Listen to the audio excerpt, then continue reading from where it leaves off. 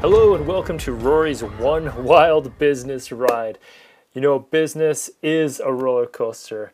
I don't know if you've ever had that feeling before. If you've been on a roller coaster, once you've been locked into your seat, the cars start moving, you hear the ka-chink, ka-chink, ka-chink of the wheels clicking against the metal track, only to hear yourself screaming in your head or out loud, "Why did I get on this thing?" And to me, that's exactly what business feels like. Sometimes you're just strapped in and you're in the thick of things, and you're going up, you're going down, you're flying, you're slowing down. It's all over the map.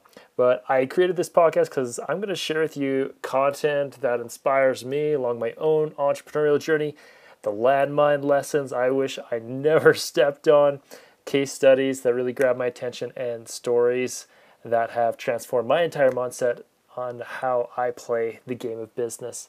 So I look forward to sharing with you, look forward to hearing from you and interacting, whatever that looks like. And till next time, we'll see you then.